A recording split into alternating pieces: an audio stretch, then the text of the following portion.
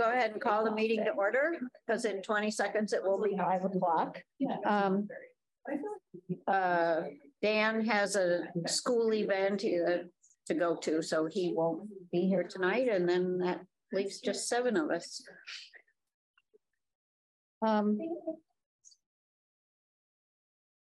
First of all is the approval of the meeting agenda for tonight. Did anyone have objections, changes to suggest? No.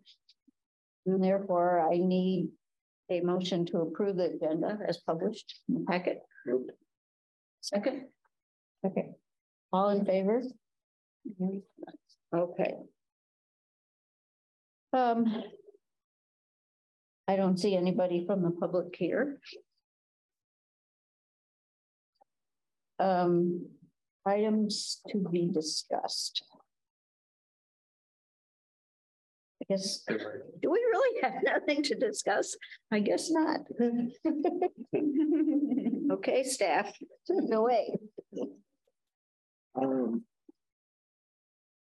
I'm happy to answer any questions about the report that I submitted. Just a note, thanks to Robin and John who participated in parts of in-service day. This was written before that day happened, but I think overall it was a successful experience for staff, and I appreciate the very hard work of the committee that put it together.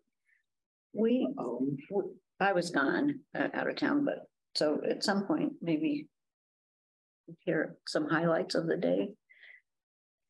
Yeah, we could do that next month. We just had this turned in before though. No, yeah, I understand, but okay. Yeah, we'd love to share that. And we have slides we can show you and all that. The only other update is there'll be the council meeting in January where department heads kind of go over their budget stuff where we sort of begin to share our organizational structure, staffing, any big changes coming up. This happens every year as part of the process. This year, as always, my approach will be to be very positive, to thank council for their support, but also to outline potential service impacts of the flat budget, and what that might look like from the public side, in as much of a positive framework as we can do. But I think it's important that they know what those what any reductions or staying flat with inflation might really become. And when is that meeting? It is the 6th. Yeah, I couldn't remember if it was. I think it's on the 7th. It's on a Saturday. And trustees are more than welcome to come along to that. I can send the information once we get the official agenda email. It's an all-day meeting, so the city does a great job trying to break down approximately when your department will be, so that folks can come and go if they see fit. We talked about with the financial committee, the little committee that we are, meeting before the next board meeting. So will we go over there was some reason why we were going to do that. Was that I thought it was quarterly. The quarterly financials. Okay. Yeah. Okay.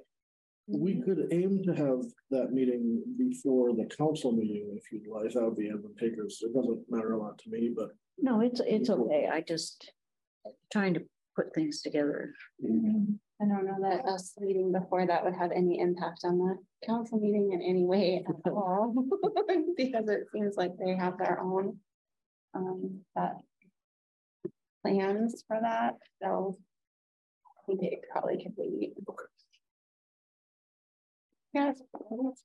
In your notes, another disruption at another program. Is there anything that we can do as a board to better support? I mean, it sounds like you guys are handling them beautifully, and because we had hoped that last one was isolated and it doesn't seem to be. Is there anything like that we need to do more expediently, like looking at policies, or is there anything that we can do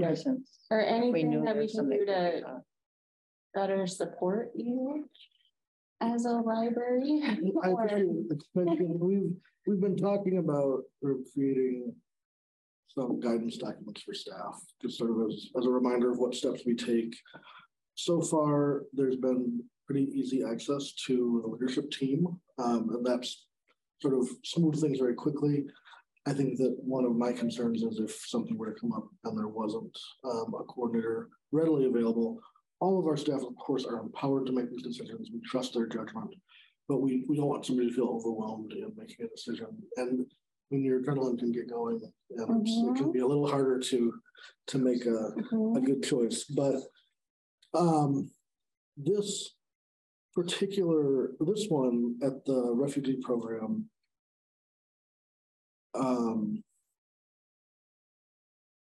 I think it was less linked to the topic than it might seem at first glance. And it may have been folks sort of seeking an opportunity to disrupt, less than a very targeted activity, without disclosing too much about the people involved.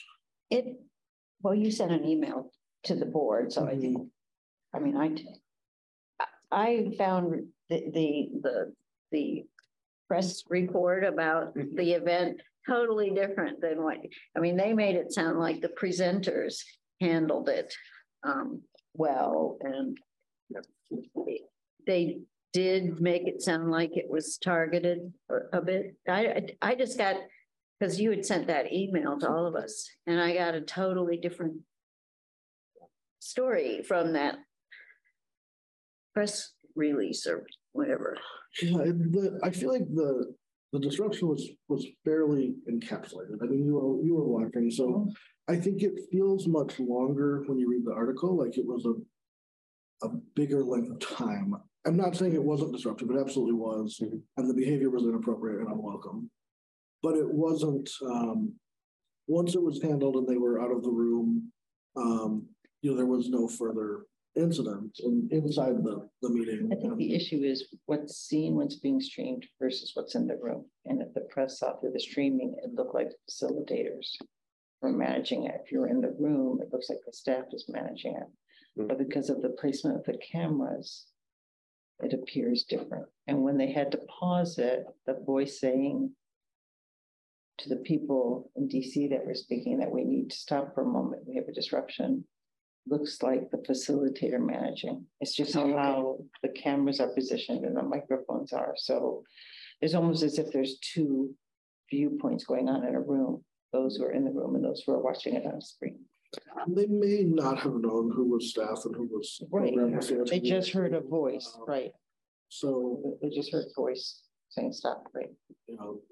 How up should our hackles be about potentially any activity we host and it being disruptive if the theme of the activity was not the reason for the disruption?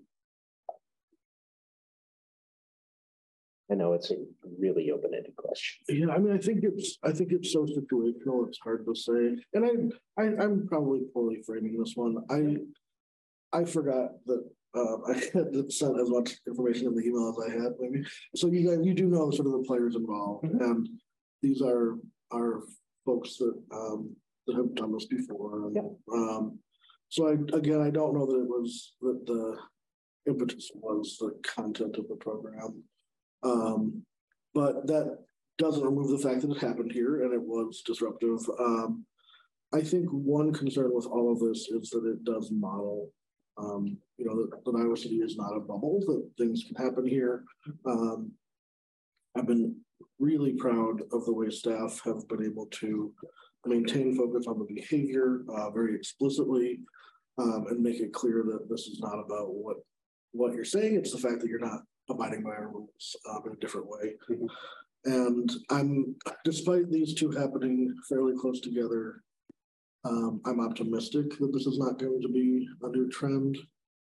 I've spoken to a couple people on the leadership team about doing some additional training at an all-staff meeting right before the next drag queen story time will happen, just about, again, how do you approach this on a very behavior basis?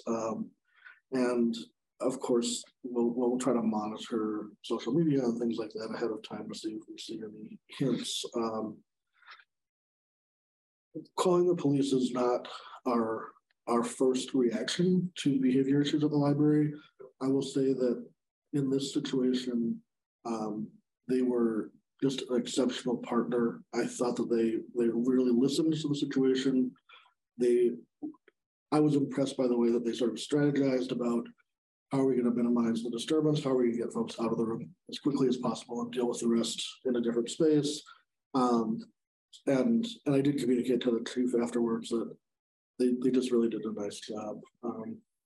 This is sort of an aside, but because of my experiences with the free lunch program, the police don't get called often, but every once in a while they do. And it's always exactly like that.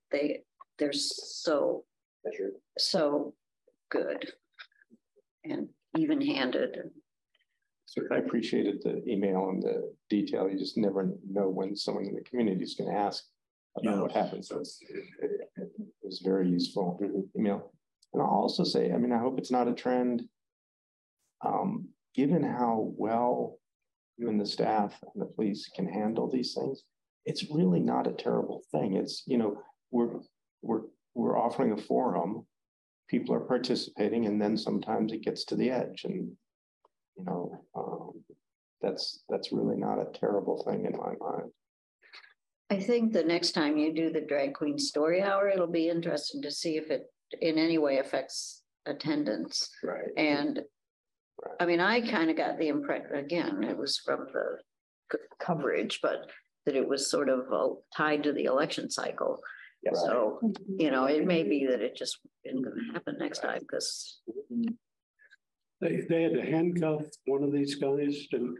Is that right? Did they give him a summons of some kind? The interesting thing was I called the police specifically for one of the two gentlemen who was not complying with our request to stop disrupting. As soon as you requested, he didn't comply. So I called. I said, "This is who I called out. This is who I'm asking you to remove because he won't listen to me."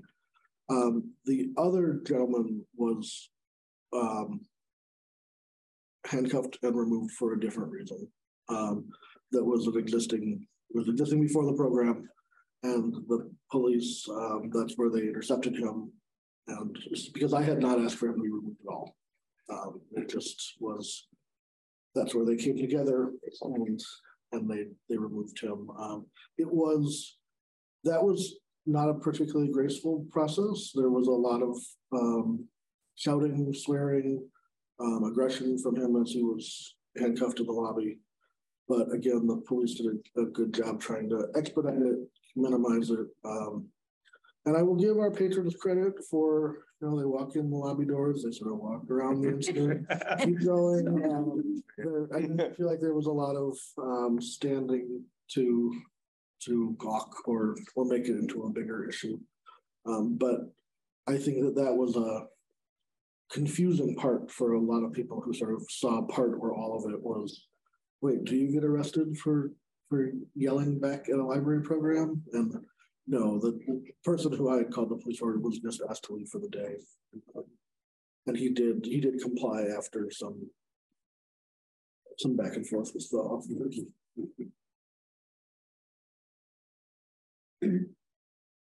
my only other question is there something that prompted this EPA thing, or is it just EPA needs something to do? Yeah, he just came into the admin office one day and said, all the regulations.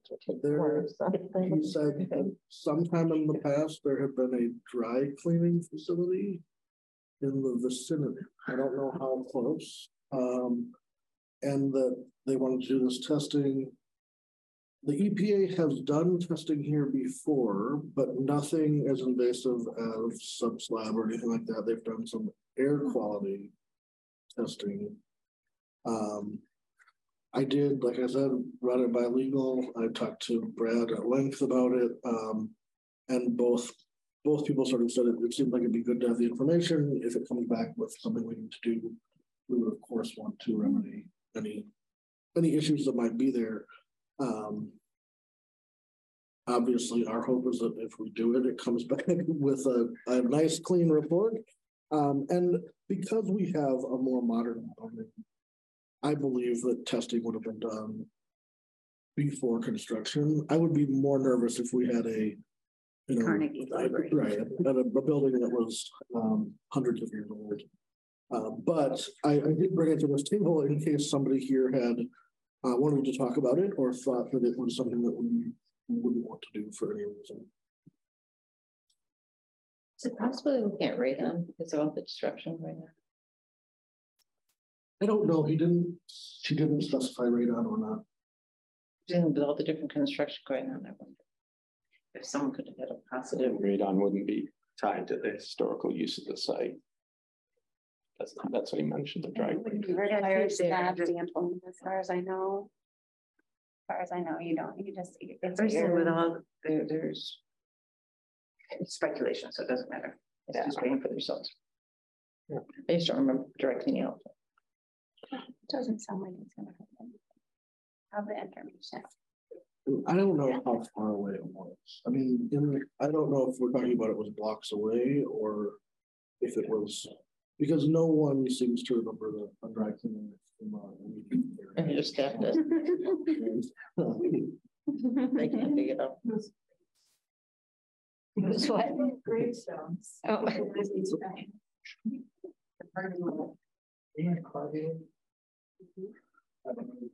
think car repair. Prime location for car repair.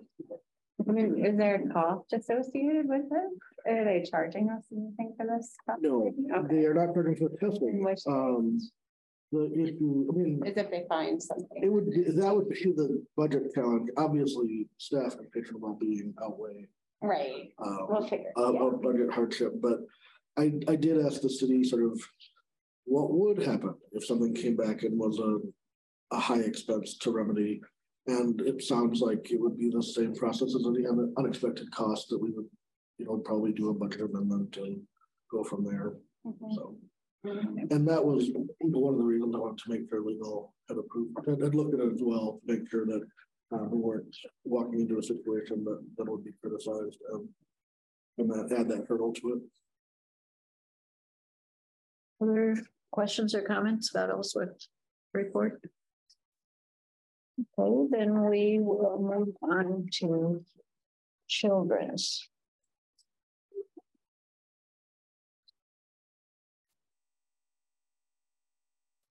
Sign up for winter reading on Sunday.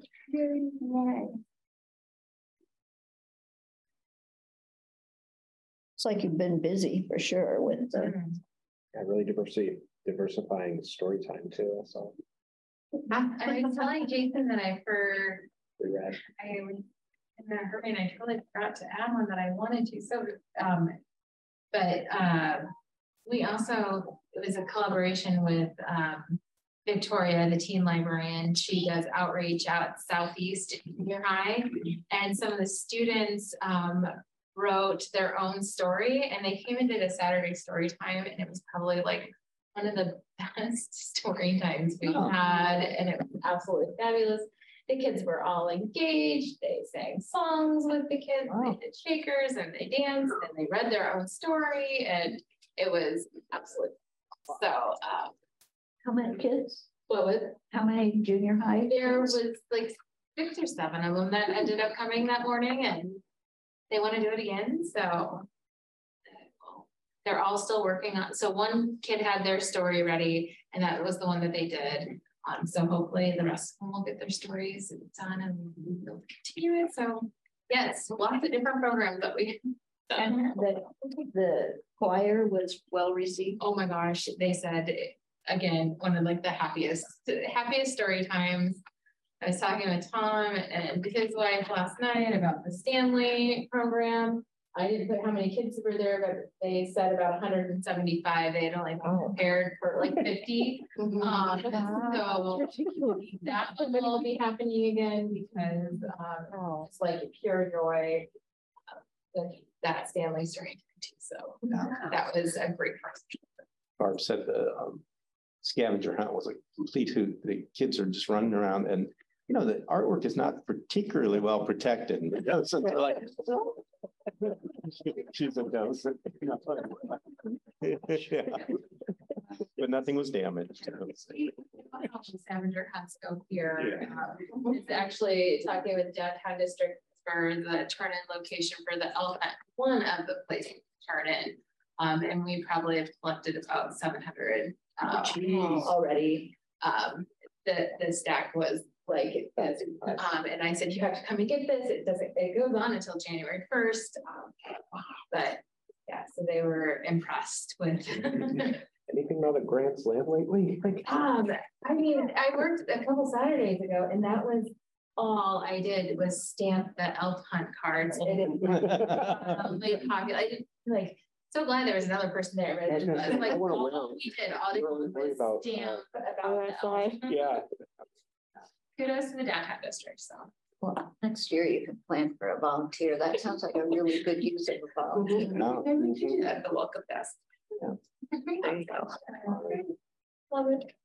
Okay, so Anne, your report, as usual, it's very enlightening. Depressing. Yeah. Terrific explanation of the problem, which I had never understood until I read your report. Yeah. Because it really well done. Next week, ALA Core is having a forum on best practices of ebooks and audiobooks. I'm hoping some other library has some sort of magic solution that can, but from what our practicum student has found, that everybody just says, yeah, it's a problem, what are you gonna do? And until things really change, I think on the publisher side, we're just gonna have to make do. Best we can. Aren't there some antitrust issues here? I mean, I know this is Yes. This is an oligopoly now. The publishers are really an oligopoly. We call them the big five. And they seem to have set prices in concert with one another. That is in violation of antitrust law. Yeah, and the other player I did put in here is Amazon. I'm sorry. Amazon. Yeah. Yeah. They're pressured to change pricing from them. Is the ALA doing anything about this? They're lobbying Congress, but Congress, so until there's been hearings about it.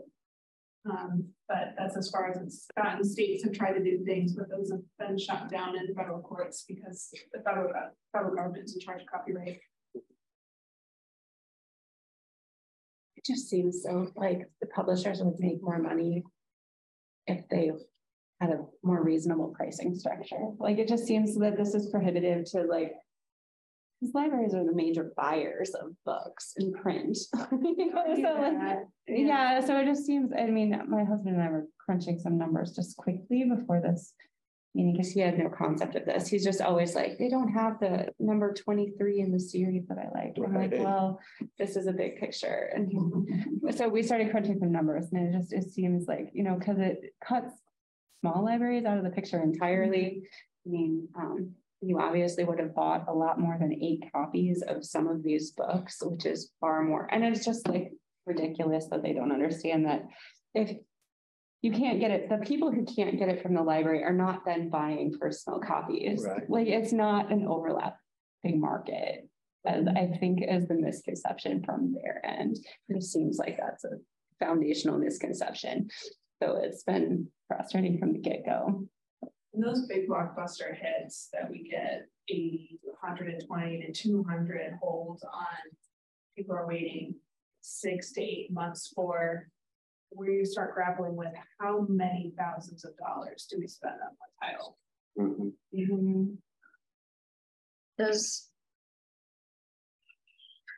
So you say about half of the budget is going to digital content. What percentage, especially if you take out children's, what percentage of the circulation goes to digital content? I'm not anywhere near that. Yeah. I think the last, I want to say it's between 10 and 20%. So then you get in, what do you do with that? Right. You buy 6 more copies of the hardcover and just tell people You really want to read it? I mean, and that's where we are in some cases, especially nonfiction, and like forget the digital copy, we'll just put the hardcover on the shelf. Because I'm not paying $65 for a book that might go out 5 times. Right. So that really makes the digital collection suffer because it doesn't have that backlist, it doesn't have that depth. And doesn't meet the standards of what we really want to provide to the Iowa City community. I still don't think the public understands this pricing model. And I disagree with you saying that with selling more copies would be in their interest. It's really not. Their interest is to make this high demand and to put multiples of profit rather than bring it down. It's much more economical, but for them, it's a better model. But I don't think the community understands that if they check out a book and never open it, an audiobook, and return it, we've just paid, and that their usage patterns affect this, but that our purchasing patterns do. And I'm not sure we have communicated well enough, not just as our library, but as the entire industry, how this is working. And I don't know if there's something we can do, because it ends up affecting the public's perception of the library. When they say there is a waiting list of 60 people ahead of me, they assume we're ineffective. But we haven't found a way to communicate this well. I think that's a really good point. And I don't know if you have ideas on that. I mean, locally or on a national level, but the pressure would then come from the citizenry. I think the other point that you made that was really interesting is the video access that belongs to certain makers like Netflix will now mean there's parts of society that will never have access to those materials. And that was the first time I had read that, despite following this topic for a while. And again, how do we communicate the democracy aspect of the libraries? And I just don't know where we meet the public at. Well, I think some of the feedback from the brainstorming during the strategic planning process, I mean, in service day brought that up a lot, that we have to find a way to better communicate that. So I've been thinking about that, and now to your point of, is there working with Manny on creating like a package that, whether that be videos or be blog posts or try to get articles and or editorials. Is there a role for the board in this also? Like, yeah, to just start explaining this issue, because it does make us, it looks like we don't manage resources well. We don't handle resources well, we can't meet your needs. When it's really that we're being hampered from an issue that nobody understands or knows. I mean, digital rights management, we try to talk to people on the desk at Point of View, because we get that comment quite a bit. Why am I waiting so long?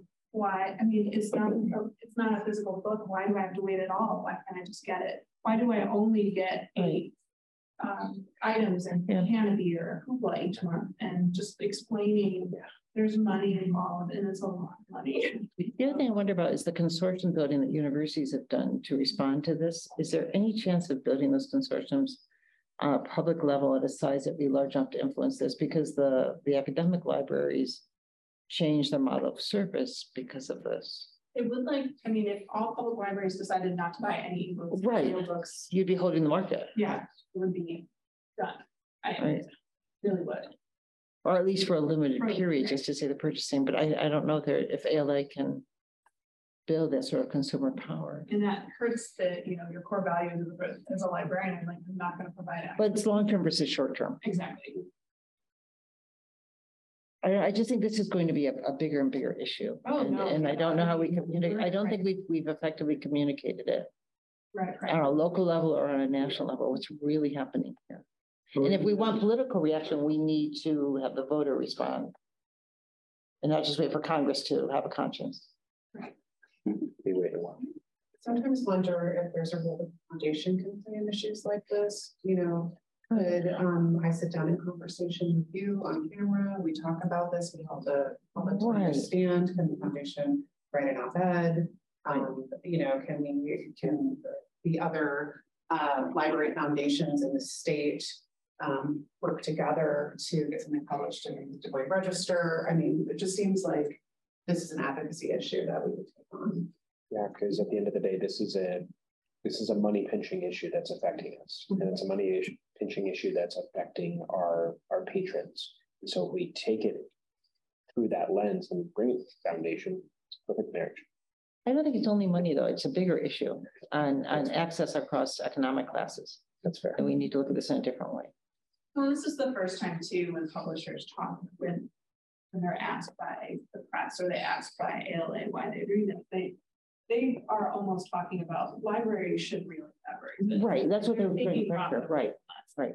And this is like another first time where we're hearing, like, well, the libraries have been baked in the cake. American democracy is the first time we're hearing publishers say, I don't want my book there. Right, they're being open about it now. Right. Where before we knew it was there, but it wasn't explicit. And now they have the permission to be explicit, Exactly. where I think it shifts our responsibility for response. Yeah, and maybe they can't control hardcover, but they certainly control. So, I mean, in terms of, I mean, we can just talk about it here, but like in terms of something that we can help be involved with, do you want to come back to us after you mull it over? I don't think it's a matter of dumping it back on all of you, but if there's something the board can do on a different level, I think we should partner with you. Thank you. But I do think that the key ultimately is library, that all libraries, I mean, one Iowa City library is going to change the behavior of these 5 publishers. You could just say, well, we're not buying. It saves you a little money, but it hurts the patrons and it's not going to, they're not going to care.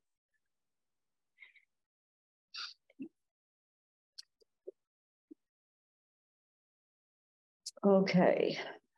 Anyway, thank you very much for the report, because he's not here, is he? Brent's not here. His was also quite educational for me. I never really thought about all the technology that needs to travel around in the bookmobile. And then the next one, Katie's development report. Other questions? Did everybody hear the discussion about the window? Or did that happen before the meeting? I think it happened before the meeting. The window is set to be sent out tomorrow. So I think I was under the impression it was going out a little bit earlier than that. So if this caused anyone having it back in my window, questions in your household, you should be seeing it soon. And this really just addresses that we made some slight adjustments to the donation form that we're hoping will increase donations. So of course, the QR code, younger donors are rapidly adopting and have adopted QR codes as a donation source. We decided to, instead of highlighting a piece of programming in that blue box, really create a call to action and help people understand how to engage and really encourage that monthly donating. And we would prefer people to donate directly to us and not through Iowa Shares, but Iowa Shares is an opportunity for payroll deduction for city employees and county employees and government employees. So just wanted to make sure that we kind of top-lined that. And they also have a ridiculously long donation address. So just created a bit.ly for them so that it was much easier for folks to get there. Sometimes, you have to just take that little extra step. And that's pretty much it for that. I think it's not directly relevant, but something I've always wondered about. So we have giving levels. What giving levels do? I mean, why do we have giving levels? Yeah, giving levels. Giving levels allow people to imagine and aspire to another level of giving. So we actually, in the online donation form, just changed the giving levels yesterday. So there had never been a $10 giving level, and it always started at 50. But what $10 does is then you see that there's an opportunity to create a recurring gift, and then you think to yourself, I could do $10 a month, or I could do $100 a month. And so those levels also, we also increase the highest level on the online donation form It used to be 1,000 and they increased it to 2,500.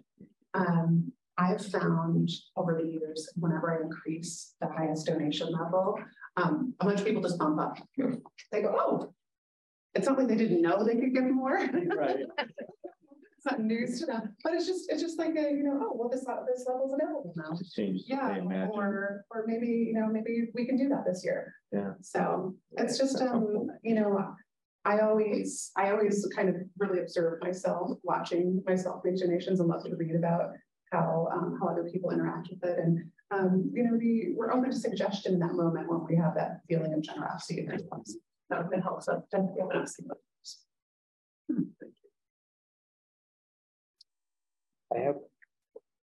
This is literally just a wild hair. Yeah. But I wanted to just share it. It has to do with donation matching with people's employers. And I'm wondering if there's anything that get encouraged that for especially local employers in particular. It's just something that's cultural. I did add a line to the donation form yesterday to check with the employer about whether they match donations. There's not that I know of right now a listing of matching employers. There used to be about 10 years ago. Someone maintained it on behalf of the community. It was great, Nice. but that does no longer exist. I'm sure that was a lot of work maintaining that list. So hopefully, folks will just check with their employers when they see that prompt, and it won't stop them. And hopefully, they don't check. Stop. That's always the danger. Yeah. Like, oh, never mind. Yep. Yeah. Cool. To my knowledge, there's nothing under miscellaneous to go over. Also, to my for sure knowledge, the president doesn't really have a report. Announcements from members. Anybody got anything they want to share? I'll mention, I don't know if others did. I attended the city had a training on open records and open meetings available to board and commission members. And the slides from that are available. It was a good refresher. Nothing we don't know, I don't think. But the one thing that did come up was it's presented by a Iowa League of Cities staff person, and their understanding of whether a virtual participant counts towards quorum is different from our city attorney's understanding of that. So I think that's going to get rediscussed. So they say if you're zooming in, you count towards the quorum. So I think there'll be a little discussion around that. Well, I think Robin and I went to the same one a number of years ago, and of course that wasn't even a factor. Right. But is it our city attorney's interpretation of his Iowa law or policy or it's pronouncement? statute. Yeah. I think we're the only city interpreting it that way. Yeah. I think we're not one. I'm on a Johnson County council and we count virtual attendees as Right. quorum. I haven't gone to a single in-person meeting with that council. As I say, I think that was Stephanie Bauer organized the event. She was going to take it to the city attorney. I think there's value in encouraging physical presence, because I do think we had some of the most deadly boring board meetings during COVID. You couldn't even get anybody to put forward a motion, for heaven's sakes, let alone second it. You allow virtual participation. You do. There's pluses and there's minuses, but I think that encouraging physical presence is worthwhile. You get more diversity of people who can't manage to get to your meeting because of childcare or economic reasons, like public transportation. Right. So I'm strongly in support of virtual participation, because I think we would change the demographics of our board. I agree. It'd be significant. Well, The state. yeah, it's just, of course, we don't appoint Yes, board but we members. look at who applies. And part of it is when people apply, they're told this is when your meetings are and what your participation expectations are. So it might change your applicant pool. Good. Speaking of, is there any, are we missing are we waiting for an appointee? So, and what next month is that?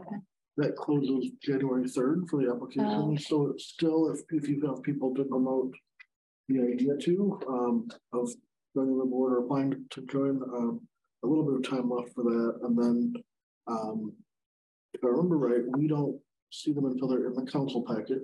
And then we can look at them through that vehicle. Okay. We don't get input as a board, you may as a director, but No. we see it after the decision is made, we will not.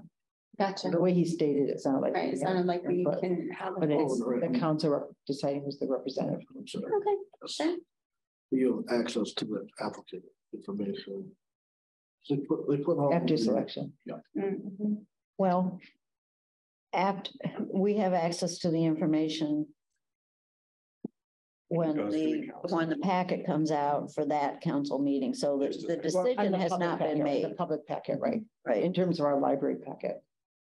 We've been getting it after the decision, but in terms of council packet, right, it would be in the council. Okay. Committee reports to the foundation board. I couldn't make it. I was in flight.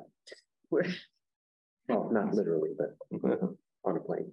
on a plane. Well, and Sorry. Dan's not here, so. Communications, we have the couple articles. I think the comics and cookies are intriguing. All right, so that brings us to the consent agenda. Does anybody have corrections or changes to the board minutes from the last meeting?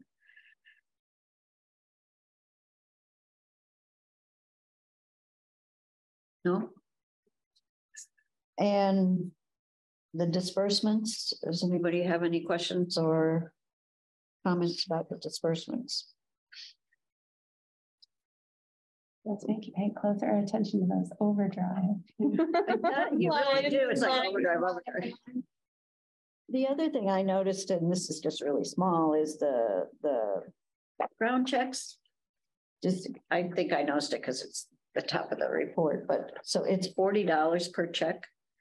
And those must be mostly volunteers, I assume, that are we aren't hiring that many people, are we? Any staff and any new volunteers require a background check. And there's pretty active hiring, Going on. Pages often we're hiring. Oh, okay. And we've had this, we just did some hiring with them substitute librarians who work the sub weekend hours. It just happened that a few of them moved on to different work. And so we were hiring for that. So it does look disproportionate this month, but we do, it is certainly an expense that adds up, and it's just kind of a rolling expense that's hard to predict. So no other comments, questions about the disbursements? Okay, then I need a motion to approve the consent agenda. Moved. A second from Derek, DJ, sorry. Okay, all in favor? Okay. Opposed? No one. Okay, then the last thing is to set the agenda for the next meeting in January. And maybe we'll go a little bit longer next time. It looks like there'll be more to discuss. Anybody have things that they feel need to be added? No? Okay. Then that doesn't have to be voted on, does it? To set the agenda? I don't think so. Oh, okay. Well, especially with our training. Okay, and the finance committee is going to meet for the first time before the board meeting next month. Wasn't there some topic we rolled over from last month? It was Right, something right. that we That was moved requested. to March. Okay. Except, is that the? Because I don't see anything in March either. But It was it seems like there was something. the 802. It was Or the the policy 802, okay. review, Yeah. yeah. Just seemed like there was some loose end. Okay, in that case, I think the meeting can adjourn.